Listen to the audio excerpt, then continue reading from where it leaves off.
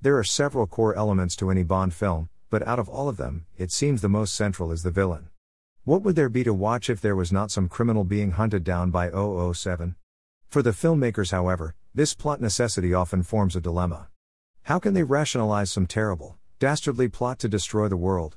Although they do not explicitly say it outright, behind that very statement is a philosophical dilemma of what drives human actions. There are several articles out there that seem to have been at least somewhat prompted by this question. An NPR article titled James Bond Villain Sophine is the latest in this harmful movie trope details the fascinating pattern of facial disfigurement and villainy. Why do villains need to look villainous? Ancient depictions of giants, goblins, and gorgons all wrestle with this question of otherness as a feature of those who do terrible wrong and are thus frightening. Artwork of these creatures can be quite terrifying, but the visual connection with evil seems to point to more of an effect of villainy than a cause. Crime does not pay, and it is likely that it will affect your external experiences and thus set you apart. As a brief aside, there are theories regarding how these monsters myths originated. For example, the Odyssey's depiction of Cyclops and their strange diet may be a cover for a deeper fear by Lambda Lambda Eta Nu Epsilon Sigma, Greeks, for Xi Nu Omicron Sigma, foreigners. No Time to Die, why Rami Malek falls short as a Bond villain by CBR.com gets closer to answering these questions. Lack of screen time and lack of apparent maliciousness are the two main factors the author sets up, and these make sense. Evil seems to require more than normal explanation, and thus we need to see more of the villain in order to better resonate with his motives. The scariest villains truly go to extreme lengths and display their evil in every action. Turning to medieval monks such as Thomas Aquinas for a brief moment, there are some important principles that may serve to answer the central issue: what drives human action? Villains do evil, but why? Does somehow their evil make sense to them in a twisted way? First of all human actions, if they are truly human, will have some goal. What separates humans from irrational animals is free will, and thus adding free will to an action makes it a human action. But the object of the will is the good, as the intellect is directed to the truth. So why choose evil, or better yet, how could we even choose evil? There has to be some reason, there cannot be an infinite regress. If you kept saying because there would be no real reason driving the whole train of because. Often, as a basic philosophy college class experiment, this question will be posed. Why did you do X? Eventually, if people are honest with themselves, the answer will be happiness. Run through the experiment yourself. Ask why you do something, and run as far back as you can. Why am I writing this article? Because I want to reflect on a film I watched recently. Why do I want to reflect on a film? Because I think it will assist my intellectual development. Why do I want to develop intellectually? Because. Well, I'll make this easier on myself and just say I want to be happy. Now there is an important distinction that must be made at this point. Happiness is a broad, somewhat abstract concept. For what we ultimately think happiness is will differ from person to person. Wealth, honor, fame, glory, power, goods of the body, general pleasure, some other created good. World domination and killing millions. Except, that one just does not seem to fit the list. Of course, one can bring in the basic concept that everything that exists has substance, and being, and thus is a good, and thus it can make sense for one to have the will directed to it. If you see some good in it, you can pursue it. But what can make one possibly see good in the actions of the Bond villains, or for that matter, Bond himself? Looking at evil actions, medieval monks such as Aquinas continue to wrestle with these questions and turn to Scripture. As it says in Hosea 9:10, they became abominable as those things which they loved.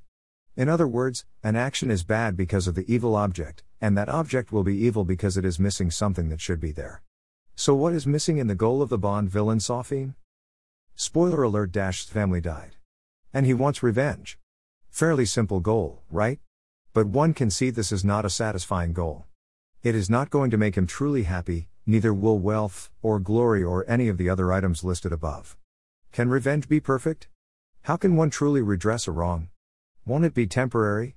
What will it really even accomplish? If I had to bet, it seems that Sophine will likely still feel hungry for chocolate cake after he kills millions. Now, seeking revenge is not entirely illogical. Vengeance is lawful in many circumstances, and the everyday desire for justice is one that makes the desire for revenge such an easy one for movie writers to twist to fit their villains. It is something that we can resonate with, and hence goes back to the basic concept that there is something there that Sophine thinks will make him happy. It will not make him perfectly happy, but he does not realize that yet. Only the perfect avenger can be God, whose mind, yes, analogy here, God does not have a mind like humans, will not be directed to the intention of evil in the one upon whom he takes vengeance. If one takes pleasure in another's ills, that is contrary to charity, to love one's neighbor. As it says in Romans 12:21, be not overcome by evil, but overcome evil by good. Now, not all is correct with Bond either.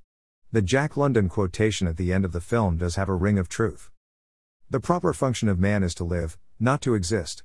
I shall not waste my days in trying to prolong them. I shall use my time.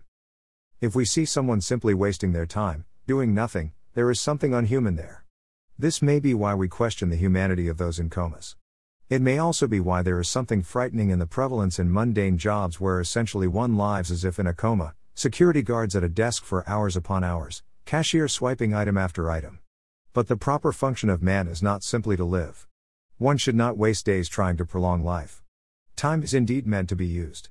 But there is so much more than simply to live. The greatest destiny is to be with Jesus in paradise.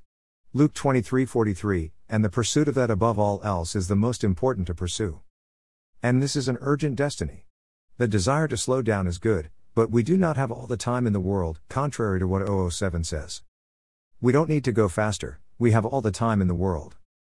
Human life is so very short, so what will we do with our time? Now, the answer is very simple. Safin says that humans want to be told what to do. Egypt flourished when it had a pharaoh for the first time. Alexander the Great created an empire by being a ruler and giving people instructions.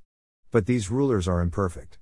On today, November 21st, the feast in the Catholic Church of Christ the King, this desire to be ruled must be redirected to the true ruler who can see the entire kingdom, and knows what is truly best for his subjects. From college advisors to instructions on an airplane, humans accept, and are often relieved to receive instruction from others.